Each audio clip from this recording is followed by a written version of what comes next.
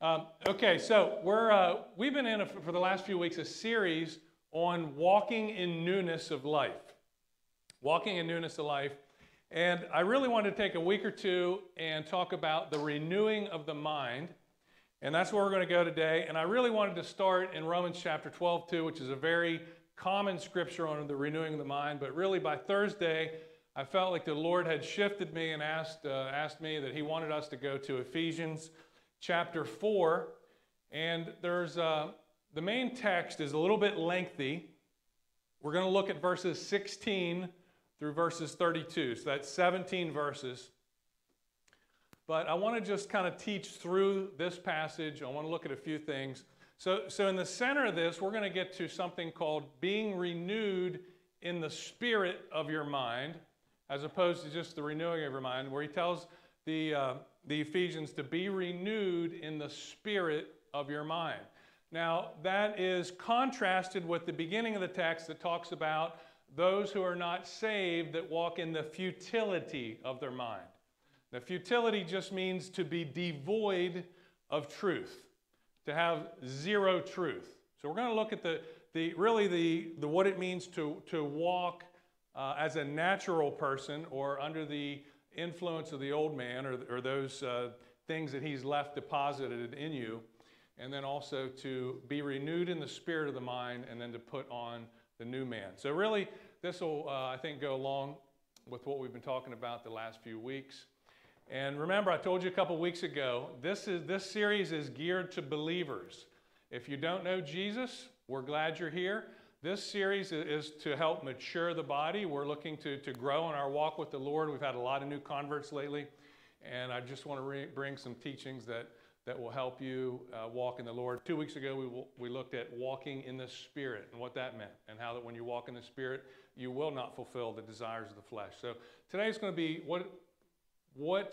not so much what it means to be renewed in the spirit of your mind, but we're going to get to the very end, and I'm going to give you 5 practical things. I kind of felt like I liked we did a couple weeks ago with the 7 practical things of walking in the Spirit. Just 5 practical things from this text that will be evidence that you've put on the new man or that you're putting on the new man.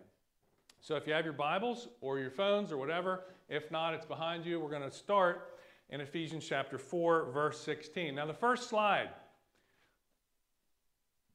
When you read this slide,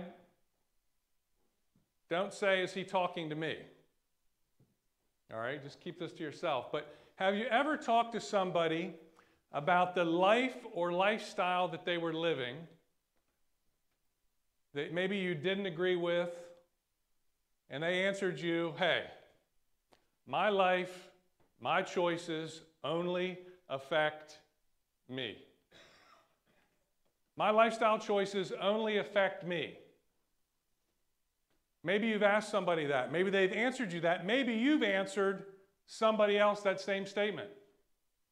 I want to tell you that your lifestyle choices do affect other people. They don't just affect you. They're your choice. It's your life. It's your lifestyle. But here's the reality of this, is we as believers are not just on the same team. We are.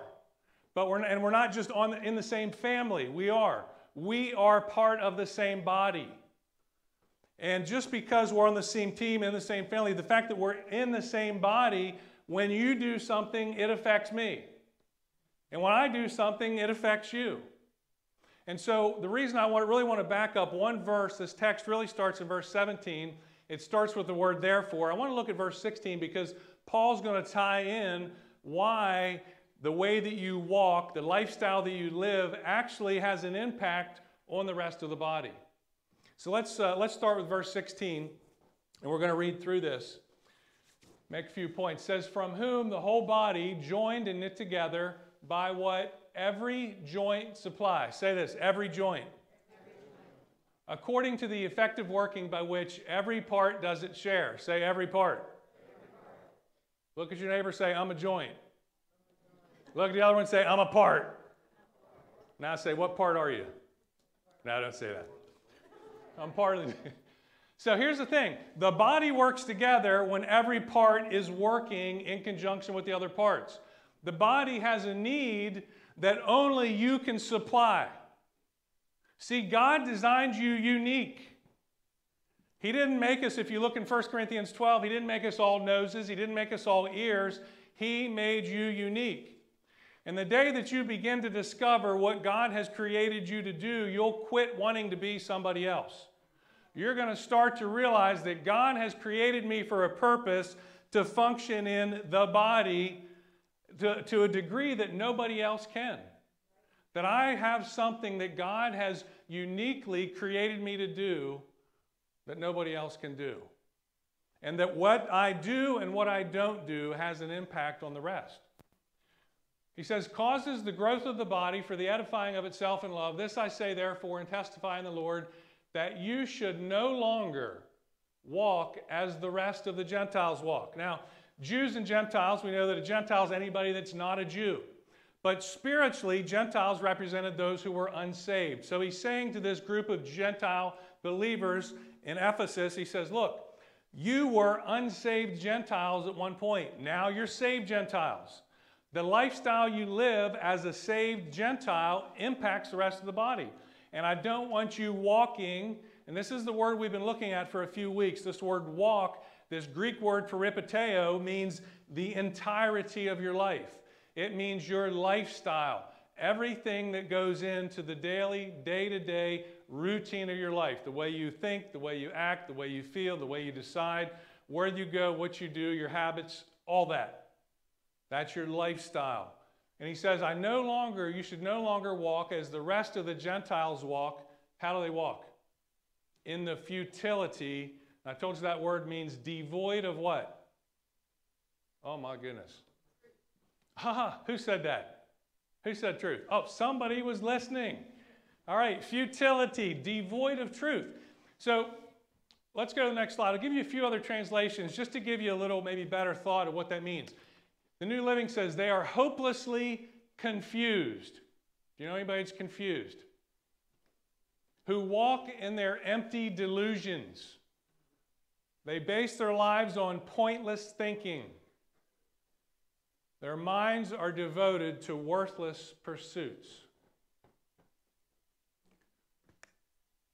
Don't want you to keep walking the way unsaved people walk in their empty delusions. You know, thinking something's right when it's really not.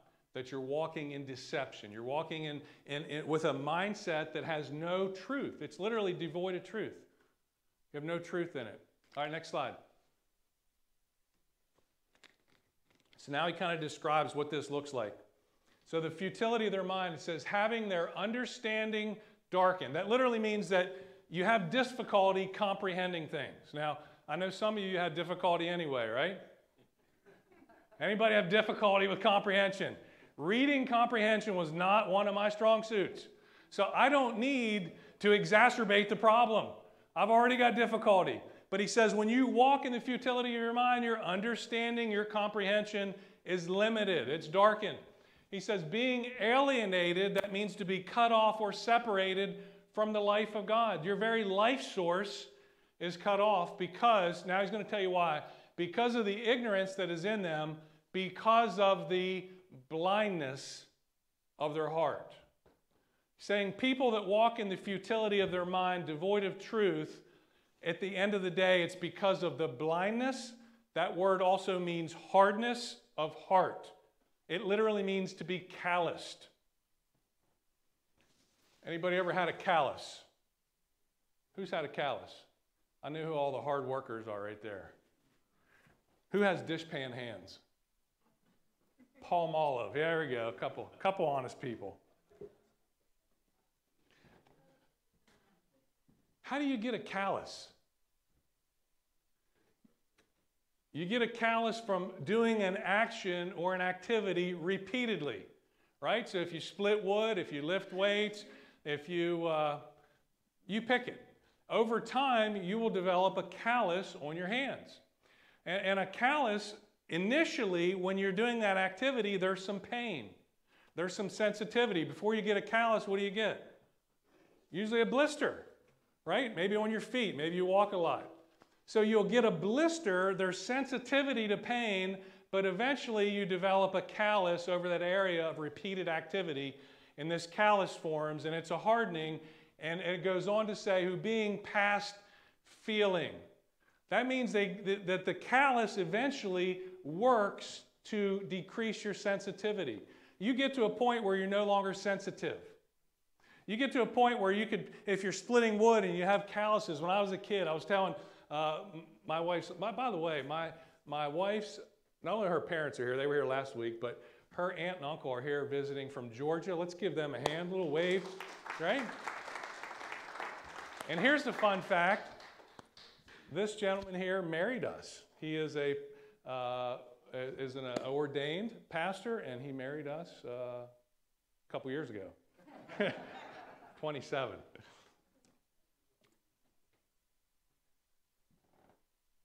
So I was telling last night that as a kid, my dad would buy, every year we'd get 20 truckloads of wood, 2 pulpwood truckloads, and my job every winter was to, or fall, was to split the wood.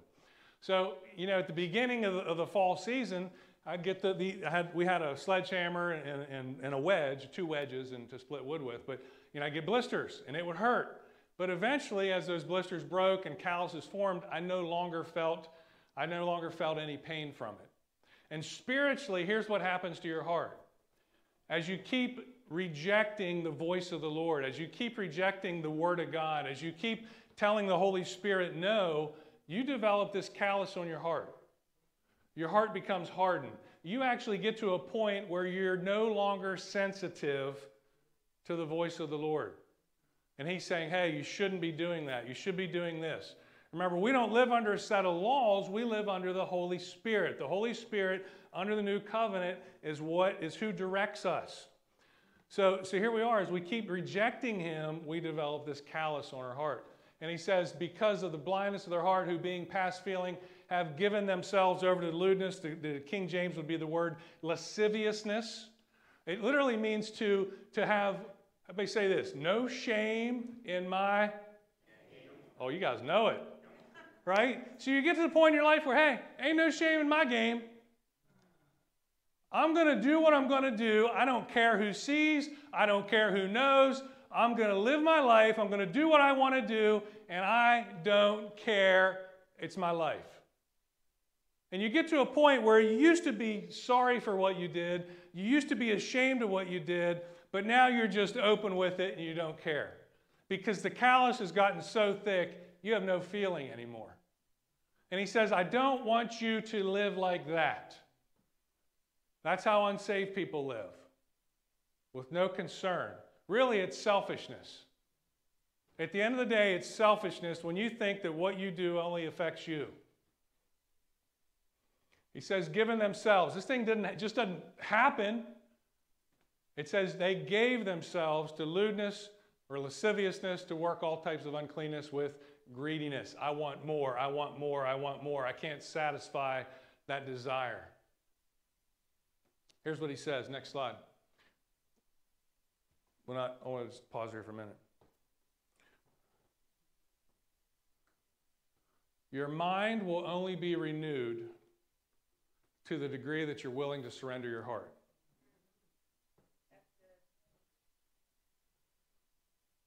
So you can accumulate lots of facts. You can memorize a lot of scripture. You can have a bunch of head knowledge, but your mind never be renewed. See, at the end of the day, it's because of the hardness of their heart. And your mind will only be renewed to the level or degree that you're willing to surrender your heart. You say, Lord, whatever your word says. Holy Spirit, whatever you say. And as you begin to listen to him and begin to move in the direction that he's leading you, and those activities stop, guess what happens when the activities stop? The calluses disappear. The heart becomes sensitive again. And you can start discerning the voice of the Lord. All right, he goes on to say, you didn't learn this from Jesus. Next slide. He said, verse 20, he said, but you have not so learned Christ, if indeed you have heard him and have been taught by him as the what? What is futility? Devoid of truth. The renewed mind then would be full of what? Truth. He said, hey, you guys didn't learn this from Jesus. You're out shacking up with this woman, shooting this drug up, doing this. You didn't get that from Jesus. He didn't teach you that. He didn't tell you that. He said, hey, if you actually heard what he said, and if you actually listened to his word, you didn't get that from him. See, he says, because the truth is in Jesus. See, I've told you this before, but some people will say, well, I know what God's word says, but the Holy Spirit told me something else. That spirit needs cast out. That is not the Holy Spirit. See, God's word is truth. Jesus is truth. The Holy Spirit is called the Spirit of truth. There's a math property called the transitive property of equality, which means that if A equals B and B equals C, then A equals C. Which means if God or God's word is truth and the Holy Spirit is truth, then God's word and the Holy Spirit will always agree because they're both truth. So the Holy Spirit will never lead you incongruent with God's word. It'll always be the same. So don't ever say, well, the Holy Spirit told me to live with her first and try it out. You got to test drive the car before you buy it. I get it, but that's not what he says. The test drive is not in the Bible. That was made up by those terrible car dealers. That's a car dealer thing.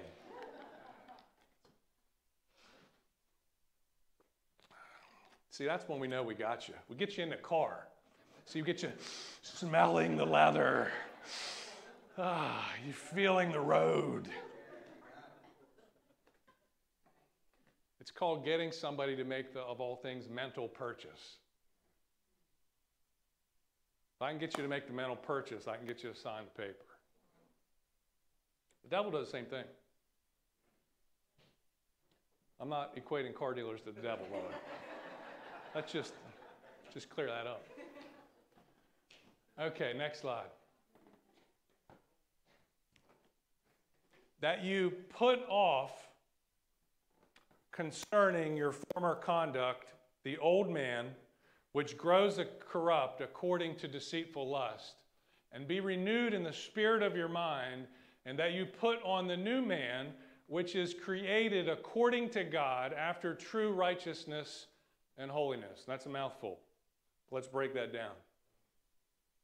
It says that you put off. He's not talking about putting off the old man. The old man died the day that you got saved. The old man, Paul says in Romans chapter 6, that I was crucified with Christ, and that when Christ died once, he now lives forevermore. He says in chapter 6, verse 11, he says, likewise, reckon yourself dead to sin. So think of it like this. How many people believe that Jesus died? On a scale of 1 to 10. 10. Oh, I got it? 1, 10. All right, that's good. Kristen's a 10. Everybody a 10. How many people believe that Jesus rose again? And he is alive today? Scale of 1 to 10. 10. How many people believe that your old man is dead when you accept Jesus?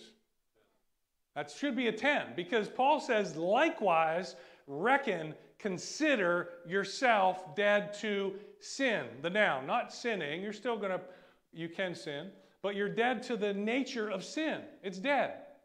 And we went through that before, and the old man died the day that you got saved. However, just like when you have a crappy old husband that beats on you and speaks bad things in you, when he dies, some of what he left you stays with you. And you get married to a new man. And you don't know how to respond to the new man because the old man trained your behavior. And see, that's what we're dealing with today. He says, he wants you to put off, and he even spells it out here. He doesn't say put off the old man. He says put off concerning what? The former conduct. All right, so that the old man left some bad conduct in you, some bad behavior. And he says, I want you to put that off. It's the idea of taking off the outward shell, taking off this clothing. So I want you to take it off. And then the flip side of that, we'll come back to being renewed in the spirit of your mind. He He says, I want you to put off concerning your former conduct the old man, which grows corrupt according to deceitful lust. And then we're going to skip that and put on what? What are we putting on? Putting on the new man. We're not recreating the new man. He's not telling you to come up with a new man. That the day you got saved, Jesus put a new man on the inside of you. We know that 2 Corinthians 5:17 says that if any man be in Christ, he is a new what? He is a new creation, a new creature, one that never existed before. That in your born-again spirit, you're just like Jesus. And that's what it says here. It says that you put on the new man that is created according to who? What's it say? Read it. Put on the new man created according to the likeness of God. So that when you say, well, how can you say my new man's just like God? Because God said that. God said that the new man, the new created person, your spirit, your born-again spirit, is just like me. That I put a new you in you, and it's created in proportion to, according to, in the likeness of, just like God, in true what? Righteousness and holiness. So here's what he says. He says, the old you left some bad behavior. Anybody got a little bad behavior? See, the problem is our former conduct still our present conduct. And it shouldn't be. He said he left some former conduct still in you. I want you to take that off. And he says, I want you to take the conduct of the new man that's just like God, that's righteous and holy, that's in you, and I want what's in you to be evident on the outside of you. See, I could come in here and say, hey, I got a brand new sport coat. And I did, by the way. My dad got me this for my birthday. Good dad. I could say, hey, I got a new sport coat. And I leave it in my closet. A year later, hey, did I tell you about the new sport coat my dad got me? Yeah, you told me. 2 years later, did I tell you I got a new sport coat? Yeah, 2 years ago. 5 years go by, and you're still talking about the new sport coat you got 5 years ago, but no one's ever seen it. See, God just doesn't want to put a new you in you. He wants the new you on the outside of you. And he says, I want you to take the new man, and that word put on means to be clothed with. It's enduo. It's actually the same word when Jesus said to the disciples at the end of Luke, he said, tarry in the city of Jerusalem, and you will be endued with, clothed with power from on high.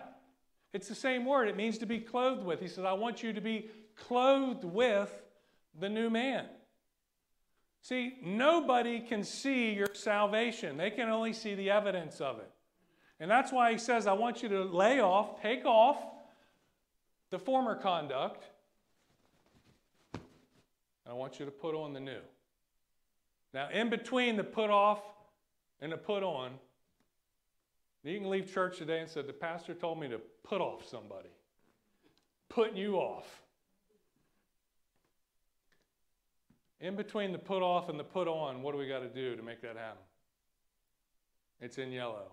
Be renewed in the spirit of your mind. Say this. Be renewed in the spirit of my mind. So that word spirit, some translations go back and forth on this. It doesn't mean the Holy Spirit. And it doesn't even mean your born-again spirit. So the word spirit in the Greek, pneuma, also can be translated to mean mental disposition. It literally means attitude, that you need to be renewed in the attitude of your mind. I'm going to get the tude renewed. You got that, Autumn? Why did I say Autumn when I said, let's get the tude renewed? Listen. Let's go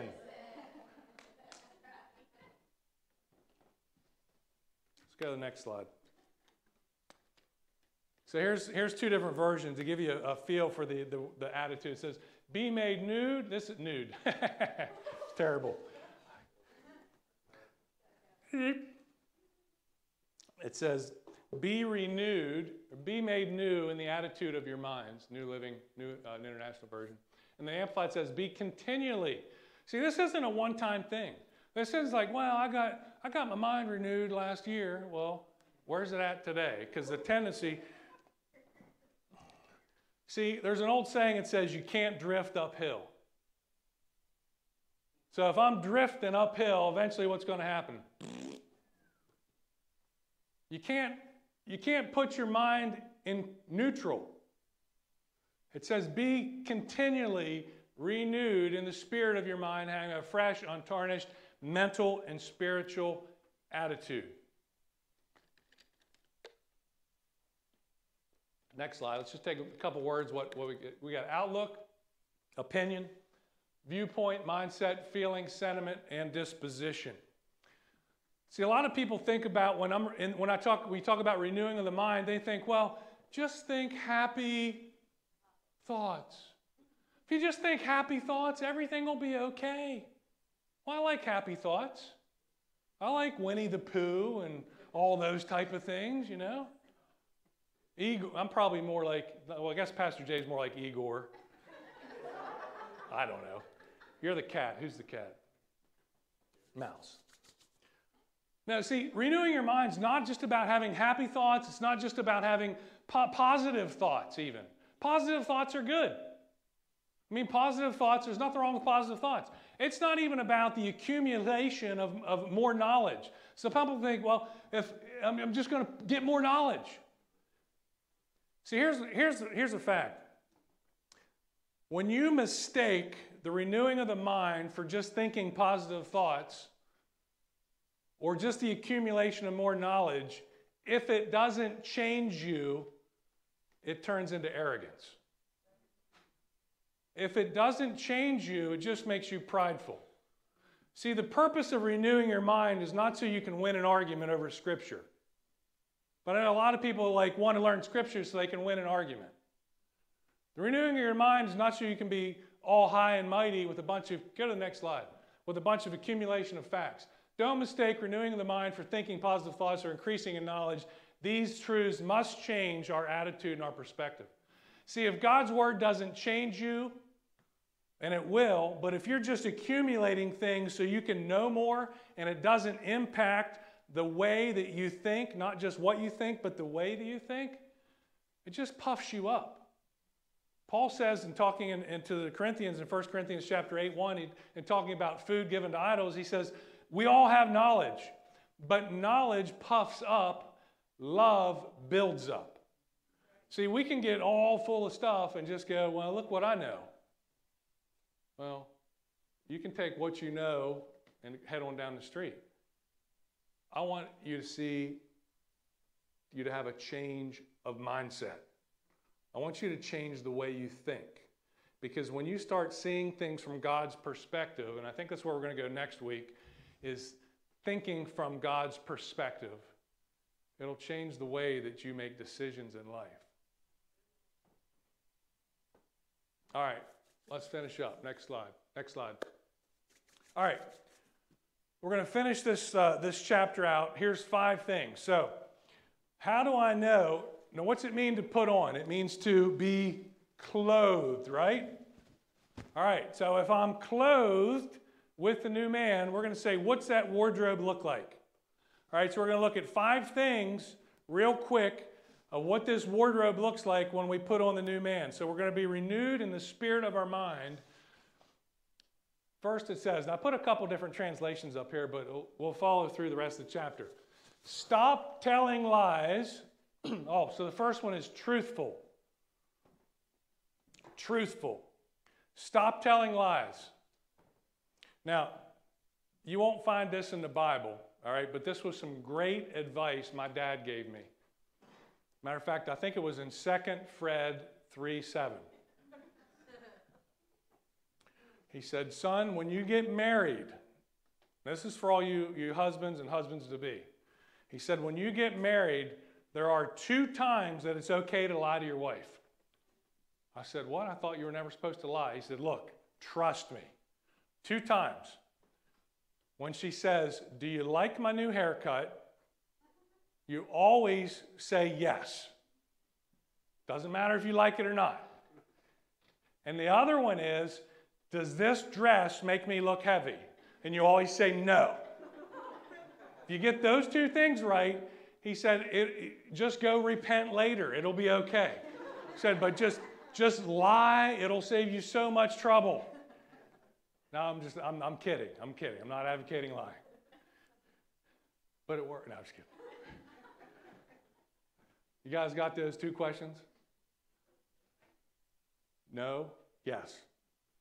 Stop telling lies. Let us tell our neighbors the truth, for we all are all parts of what? The same body. How many people lie to yourself?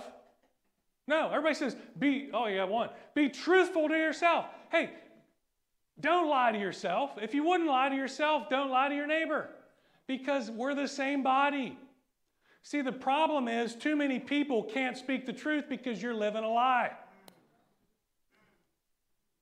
You can't speak the truth because yourself you're living a lie. See, you don't have the authority to speak from a platform of truth because the life that you're living is incongruent with the Word of God. And so a lot of times we want to be quick to point out something in somebody else's life, but I myself am living a completely different lifestyle. You got to live a life of truth to have that platform to speak truth. Your lifestyle matters. The second thing, relentless. What was the first one? You guys got the two lies, right? Okay. Let me preface this by saying I realize this verse is used a lot in marriages. Has anybody heard, hey, don't go to bed mad with your spouse?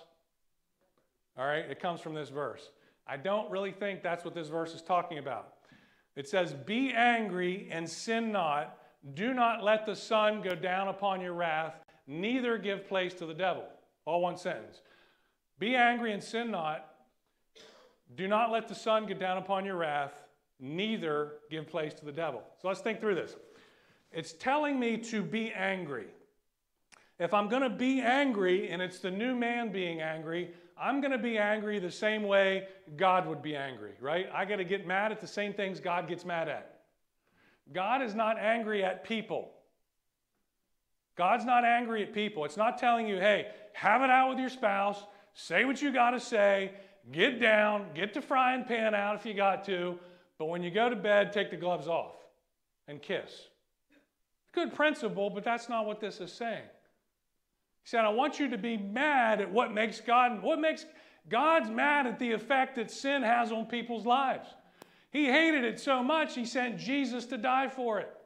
Jesus was manifest, it tells us in 1 John 3:8, it said that Jesus was manifest to destroy what? The works of the devil. I think what he's telling us, I want you to be mad at the enemy. I want you to be relentless. Don't let the sun go down. Don't let the sun set on your anger at the right things. Don't ever get to a time where you become passive. Oh, he's always been that way. Might as well just accept it.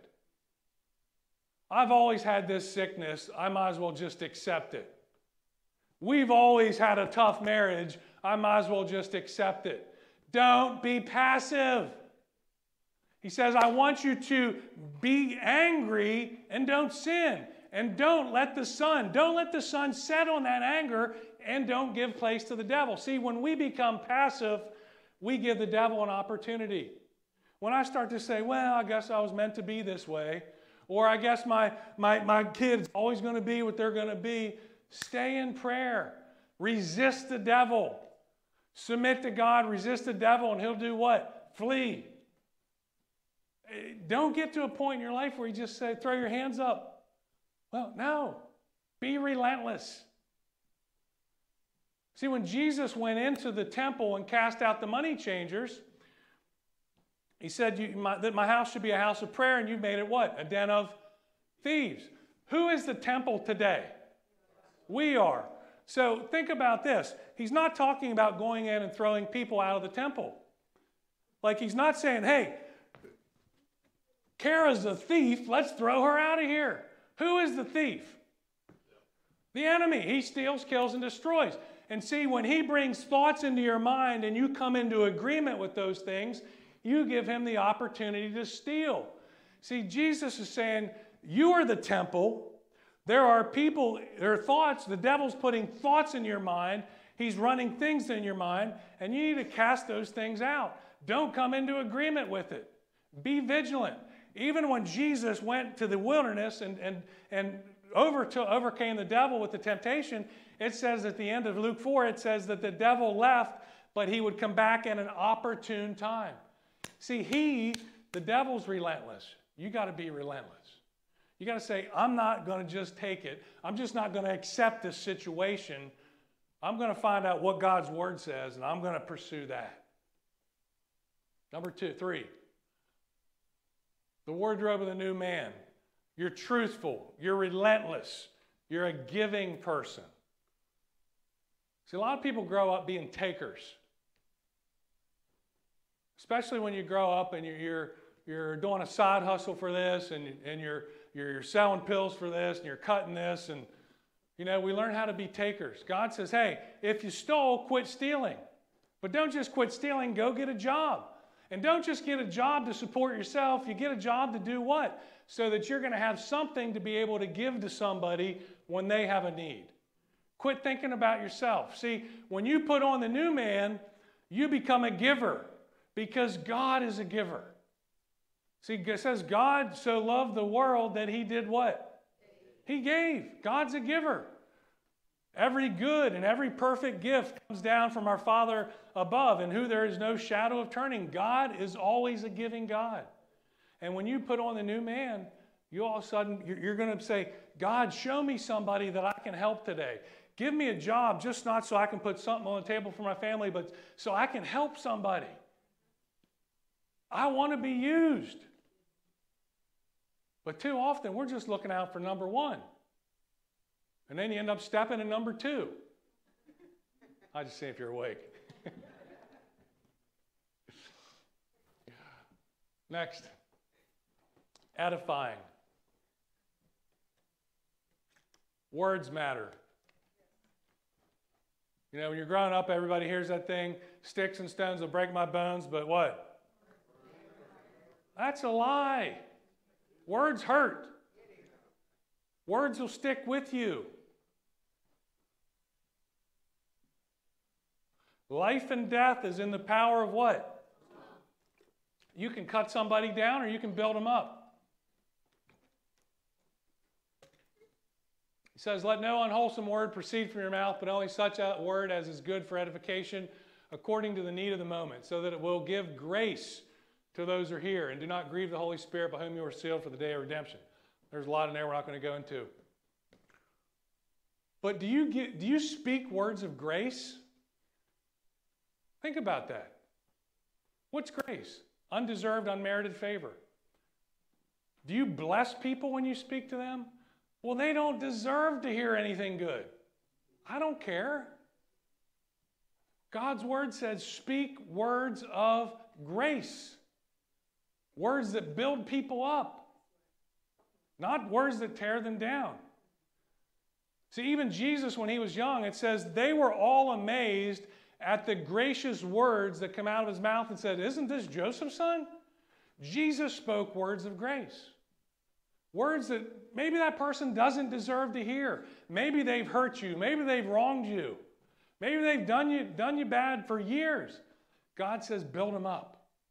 Build them up.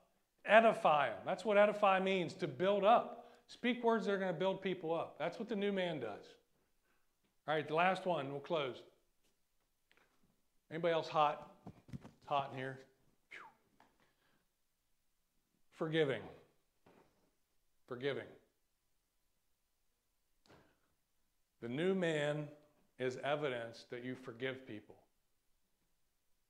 I think it was Joyce Myers said it. She may have quoted it from somebody else, but I've heard her say it. It says, when you hold unforgiveness, it's like drinking poison and think the other person's going to die. But a lot of us hold on to hurt. A lot of us hold on to bitterness. Maybe it was a spouse, maybe it was a kid, maybe it was a former relationship, maybe it was your employer, maybe it was a church. You know, church hurts bad. I will do my best to make sure you're never hurt here. And if you get offended, you come see me. We're going to make it right. I've been known to offend a few people, but not intentionally. It says, hey, it says, stop being bitter, angry, and mad. So here's where, you know, a couple verses earlier, he says, be angry and sin not. Now he says, don't be angry. Anger is never toward people. Remember, the enemy's not the person. We wrestle not against flesh and blood, but against what? Principalities and powers. It's a spiritual battle. It says, put away bitter, anger, and stop being mad at others. Don't yell at one another or curse each other or even be rude. Instead, be kind, merciful, and forgive others just as God forgave you, or God forgave you because of Jesus. There's the standard. It's not 7 times 70, like Jesus told Peter. That's a good standard, but that's not the standard. The standard is Jesus. That God forgave you because of Jesus. I don't care what you've done. I don't care where you've been. God paid for that sin. God's already forgiven you of it. If you've not received him, you just need to receive him. See, God's not mad at you. The Apostle Paul said in 2 Corinthians 5, he said that God was in Christ Jesus reconciling the world unto himself, not imputing their sins unto them. He took all your sin, instead of putting it on you, he put it on Jesus. And he forgave you. But you got to receive it. And that's the standard that we're told to forgive others. That same standard. I didn't deserve to be forgiven. I didn't even do anything to be forgiven because Jesus forgave me 2,000 years ago when he died. He knew Fred Timbrook was going to be born in 1970. He knew that he would live a life that wasn't that great for a bunch of years. And he said, I don't care about all that. I love that guy, and I'm going to die for that guy. And I'm going to pay for his sin. And that's what he thought about each and every one of you. He says, that's the standard of forgiveness that I want you to extend to other people. Let's stand. Go pray.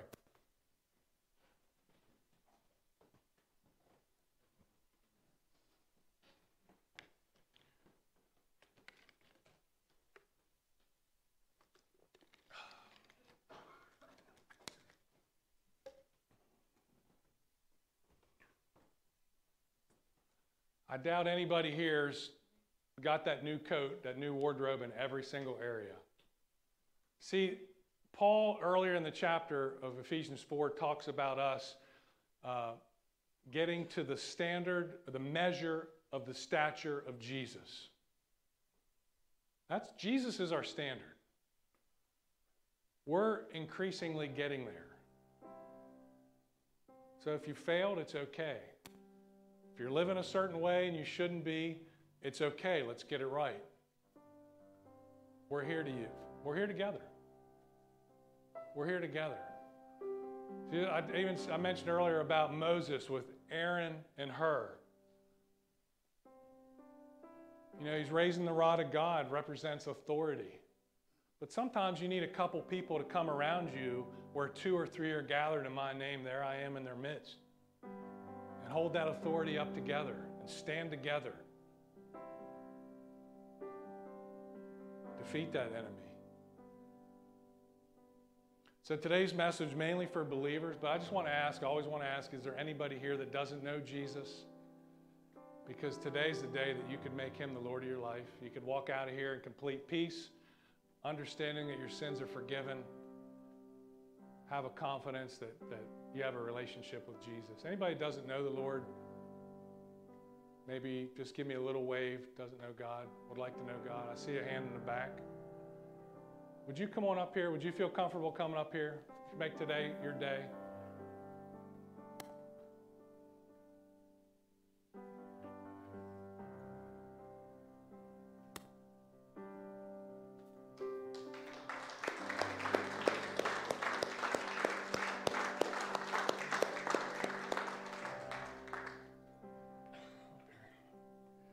What's your name?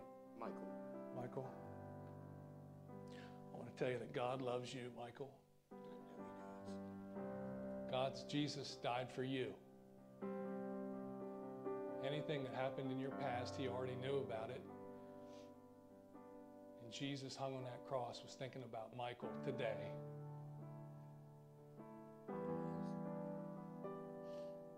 And we know in Scripture, it's very simple.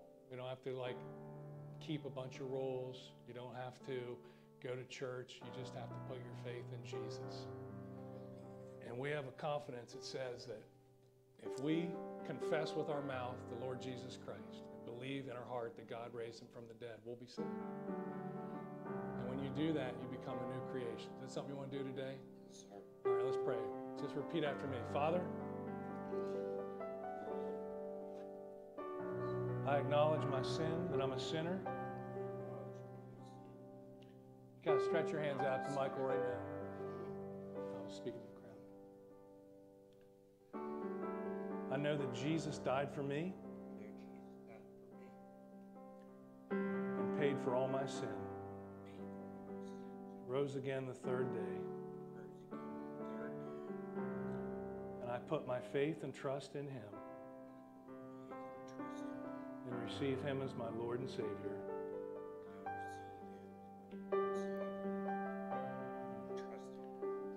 And I'm a new creation. I'm a child of God. Old things are gone. Everything's become new. Amen. Let's give God a hand. Stay right here. Stay right here. All right. That's what it's all about.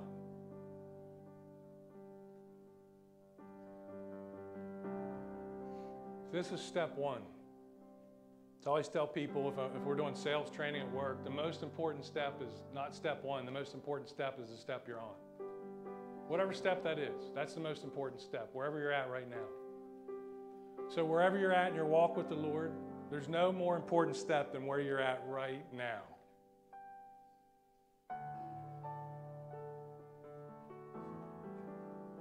Let's just do this. Let's just hold our hands out just as a way of receiving from the Lord.